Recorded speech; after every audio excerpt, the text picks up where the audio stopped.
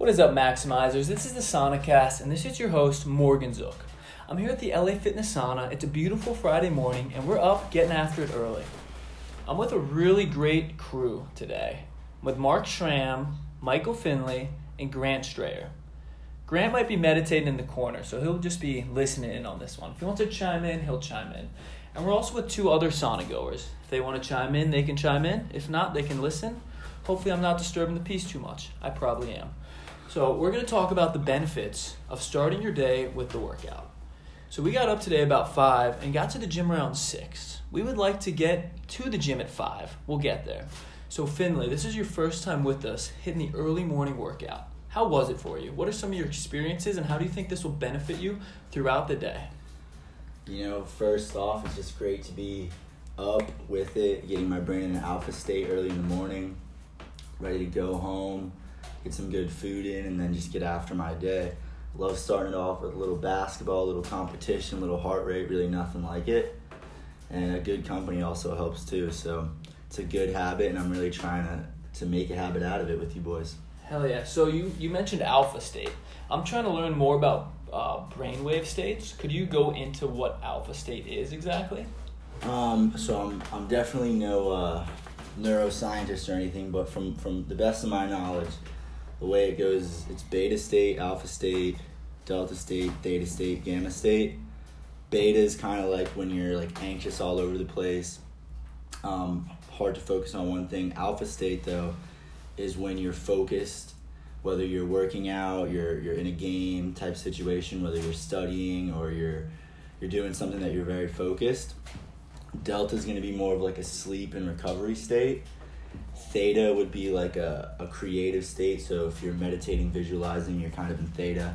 And then if you're in really deep meditation and you're really well versed in those types of things and you can control your brain, you're going to go into gamma, which is kind of contact with God, the universe, infinite intelligence type thing. And that's something that I think Mark could probably talk more on, because I know that he's got the control of his brain waves more down than the rest of us, at least more down than me for sure.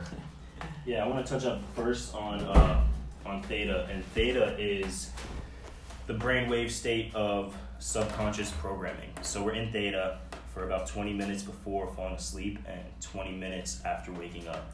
So those are great times for reciting your definite goal or your main goal or any of your goals for the near future, long term, anything. And that really just keeps your subconscious programmed towards looking for things that are going to help you accomplish that goal. And then another thing is we're in theta from age 0 to 7. Some people say 0 to 8. It's about that range. And that's why some philosophers have said, if you give me the child from 0 to 7, I'll show you the man. And I believe in that heavily, and I think that a lot of us, without knowing it, which hence the term subconscious, we're programmed at that young age. And that's why we have a lot of the beliefs, that's why we have the belief systems, which keep us doing the same things over and over again, kind of in the same habit loops. So I think that's a really important thing to consider, especially when you think about changing yourself and changing your habits. You have to know that pretty much everything you're doing comes from your belief system and your belief of what's going to make you happy. And a lot of times we think that the best thing, the thing that's going to make us happiest, is something that's going to give us immediate gratification. But the secret actually is delaying gratification for that long-term reward, that long-term treasure, which is way better than the instant pleasure. Yeah. What that makes me think of is this saying that I love. Short-term pleasure leads to long-term suffering, and short-term suffering leads to long-term pleasure. So if I'm doing an activity that isn't going to benefit me after the activity is over, I'm not going to do that activity, or at least I'm going to limit it extremely. And on the contrary, if I'm doing something that I'm suffering and it's painful, such as a workout, or sometimes even like breath holds, or just working hard, reading, just things that aren't as enjoyable in the moment per se as other activities, that's what I want to be doing, because that'll train my brain to learn, accumulate knowledge, and on top of that, it'll lead to long-term pleasure. So I'm really glad you touched on that. And then one other thing I want to touch on, referring back to you, Finley, is the alpha state. So that's kind of like when you're in flow, right? Yeah, and I think that the higher the brain waves that you get into, kind of the deeper state of flow that you're in, type of situation. And I mean, before we get into that, I just want to touch on a few things that you guys both mentioned. Mark was talking about how we're in theta right when we wake up and right when we go to bed, and how that's a good time to program the subconscious. And it's a perfect time to look at whatever affirmations you've got and make a routine, a habit out of that. And something that I love to kind of encourage people to do if they're trying to pick up Spanish or another language is use Google Translate to copy those affirmations in Spanish and just read them over at the same time as you would read them in English, whether it's in the morning or at night or both. And that'll really help you to kind of program your subconscious mind to being a Spanish speaker. And Zook, like you mentioned, just doing anything for like short-term gratification and not long-term gain. It kind of reminds me of a conversation I had with the GOAT Will last night. Will Trabazo, shout out my fraternity brother. Yeah, we'll get him on here one of these days. But we were just talking about how like McDonald's is basically like porn for your mouth. Like it gives you, like it's like in the moment you think it's what you want, but as soon as like the burger's done, you're just like, oh God, like you feel disgusting, and you're just like, why did I do that? You know? Mm-hmm. Yeah, and for those who don't know, this is Michael Finley. I went to high school with him. He's over here in St. Pete. He's going to Stetson Law, and he's just a wealth of information. Just a great guy, and he's going to be on the podcast a lot going forward. Finley the Finisher. Yeah. So we gave each other nicknames. So Finley's the Finisher, Mark's Mr. Energy, Grant is Dr. G, and actually I messed that up. Mark is Mr. Positive. I'm Mr. Energy, and Grant's Dr. G. So if you hear us referring to each other, that's what we're talking about. Can I talk 1 second? What was that? Can I talk 1 second? Yeah, please. Yeah. Yeah, whatever you say is very beautiful, but what I want to say is this.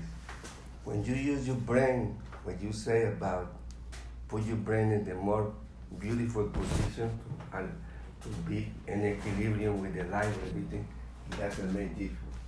The difference is when you change your mind for your heart. When you're connected with your heart, you connect with the universe.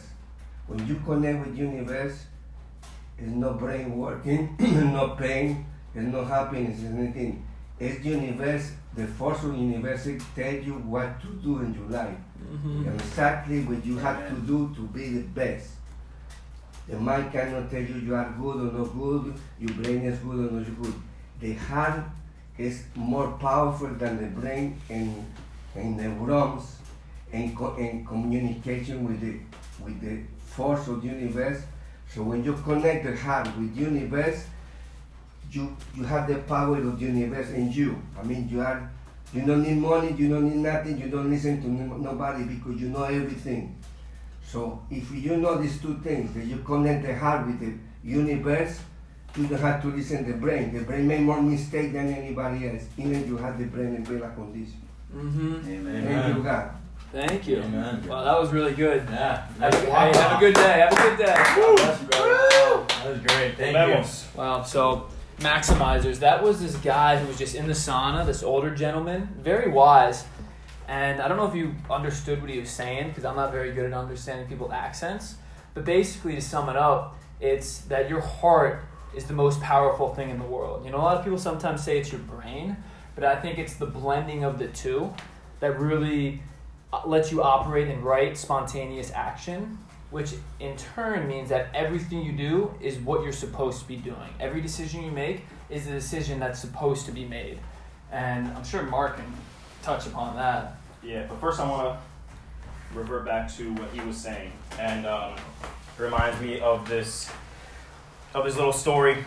It's called The Boy with No Brain.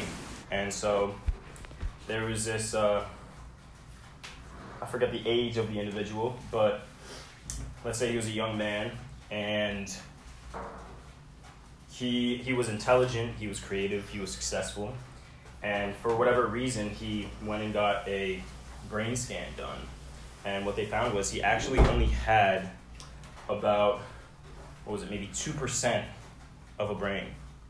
I think it was maybe tops 10%, but basically he had very little brain. I'm really quite sure it was about 2%. And what they realized is that it's not the brain which gives you that mental power, it's the mind. And I think in the essence that our Latino friend was saying, that the heart is the most powerful thing. I think his definition of that could be worded interchangeably with the word mind. Yeah. I think it's the same thing, and I believe, and I agree with him that the brain is not the most powerful thing, but the mind is. So the power of the mind definitely goes way further than the brain. The power of the mind can connect to infinite intelligence. It's not the brain which connects with the mind. In a sense, you could say the heart or the soul, but it's all the same thing with a different name. Yeah. What was your question before that? Sorry if you want to. Finn, let Finley go. Yeah, go ahead. Yeah, to build off that, what he was saying kind of reminded me of that the gateway process document, the CIA document. Yeah. The Where gateway. it talks about like how you got to get your brain into hemisync, where the left and right hemispheres are vibrating at the same frequency, and then you also have to get your heart vibrating at that same frequency as your brain. And I might be misspeaking here, but it's along the lines of the idea that once you have your both hemispheres of your brain and your heart vibrating at the same frequency is when you're in that gamma state, when you're connected, and I think it has something to do with vibrating at a similar frequency or the same frequency as the earth. And it makes sense that that's what would connect you to God, the universe, infinite intelligence, like this gentleman was just saying. Mm-hmm. But yeah, really, really great to hear that from the guy. Definitely a blessing to be always brought back to the truth when you're kind of exploring it. I love that. Yeah, exactly. There's some power poses over here. So, do you two have any idea, you guys do, but what are the most effective ways to get into that state? Meditation. Meditation? Absolutely. Meditation strengthens the corpus callosum. And I think I might have mentioned this on one of the previous Sonocasts, but the corpus callosum is basically like the grand central station of the brain, and it's where all the neurons travel through, and all the neural pathways are strung through it. So when you strengthen the center of the brain, the corpus callosum, you have way better connectivity from right to left, left to right hemispheres, and so people might have heard the term of a right mind or a left mind person. One is more aimed towards mathematics and logic, the other towards more literature and creativity. And the most powerful minds in the world, the most creative minds, are the ones which had not one stronger than the other, but more of a balance, and they had both strong. So if you're lacking in one of those areas, if you feel like you're really more of one type of person than the other, then I highly recommend doing tasks that involve the other side of the other hemisphere, the other half of the brain, and then also meditation, of course, which will catalyze that process so much and really enhance your ability to improve that other side of the brain, and then give you that total brain where you'll have way more creativity, way more focus, way more information retention.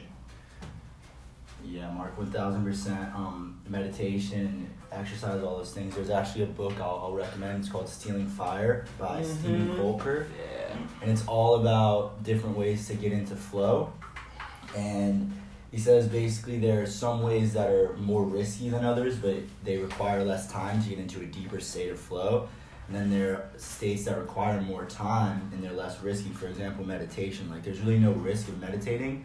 But for you to achieve the same thing as maybe consuming a substance or exercising, it's going to take way, way longer to achieve those states. They also mention a lot about doing extreme sports and like cliff diving, squirrel suit jumping, and things like that, because they propel you into that state of flow where you have no choice but to be like entirely present or you're risking your life. And kind of something that I heard too is that when you make yourself run after exercise, you get your heart rate up, it puts your body into that state of mind where it's forced to remember things, because apparently if you think about what your body was programmed to do or created to do biologically, if it was running away from a predator maybe, it would have to remember like where it's been, where it's going, what its whole plan is. So I've heard that you can actually biohack your memory by running and doing high intensity exercise after learning and reading. Mm-hmm. Yeah, and one other thing about connecting the hemispheres is a very simple way to apply it immediately in your everyday life is first thing in the morning when you brush your teeth with your opposite hand. So using the other side of the body connects with the opposing side of the body. So for instance, if you're using your left hand, you're going to be using your right hemisphere. So for all you righties out there, switch to the left. And all you lefties, you know what to do. And another way through breath work is alternate nostril breathing. Can you speak to that, Mark? Yeah, it's called pranayama.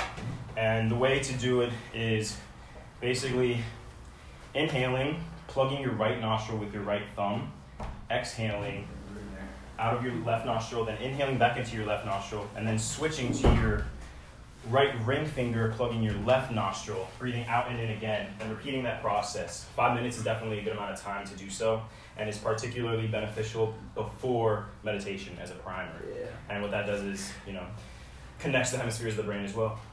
I feel like before exercise too.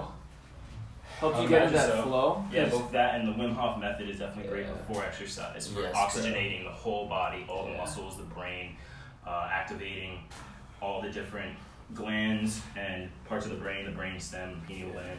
Yeah, I'm so happy you mentioned the Wim Hof. It's like one of my favorite, really like non-negotiable practices, and that's something that can actually change your brain waves, like we were talking about, your brain state, and it basically puts your brain and your heart, your body into a place of starvation for air, which is like the fight or flight. And if you can start your day with something like that, then the next time that fight or flight is triggered because something stresses you out, it's not really going to have as much of an effect. Like it won't shift your consciousness as much if you deliberately shifted your consciousness into that state early in the morning. That's why the same goes for like running or exercising early in the morning. So if you find that you don't really have the time or the desire to go straight to the gym to change your brainwaves, you could spend 10, 11 minutes on a Wimmy, and you'll get like some of the benefits of changing that brain state and really kind of ground you, get you into your body, make you feel alive, get you out of that foggy wake up state. Yeah, when you do a Wimmy, you winnie. Yeah. So I do Wim Hof close to every day, and a lot of times when I do it in an ice bath because that's what Wim Hof preaches, and it's crazy. It's actually insane. You can hold your breath for so much longer, and your focus and presentness is elevated so freaking much. And anybody out there, definitely try Wim Hof, then try an ice bath, then try combining the two. And I guarantee you won't regret it, and you'll be able to accomplish anything you put your mind to. And if you're too scared to start with ice baths, start with cold showers. Yep. Don't put the shower in warm, leave it on cold, and jump in there. Yeah, little caution. Wim says that if you're gonna do that breath hold, definitely keep your head above water. Yeah. Don't be playing any games. I think I read an article where a Navy SEAL was trying to push himself with the Wimmy underwater, and he ran out of oxygen, and it was tragic. So don't pull any of that. If you do the Wimmy from our recommendation, definitely keep your head above water. Yeah. So have you experienced with it? Build your way up, just like anything. It all starts with starting. So just start and reap the benefits.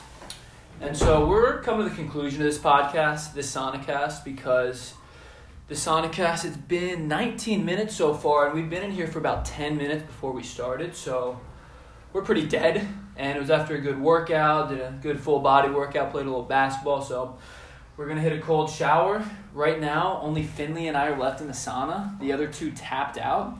So this is Morgan Zook signing out. Michael Finley signing out. God bless y'all. God bless y'all, and maximize your weekend. Just because it's the weekend doesn't mean you should slack off. And Mark Schramm signing off as well. I love you. He walked right in just for that. Go maximize the weekend.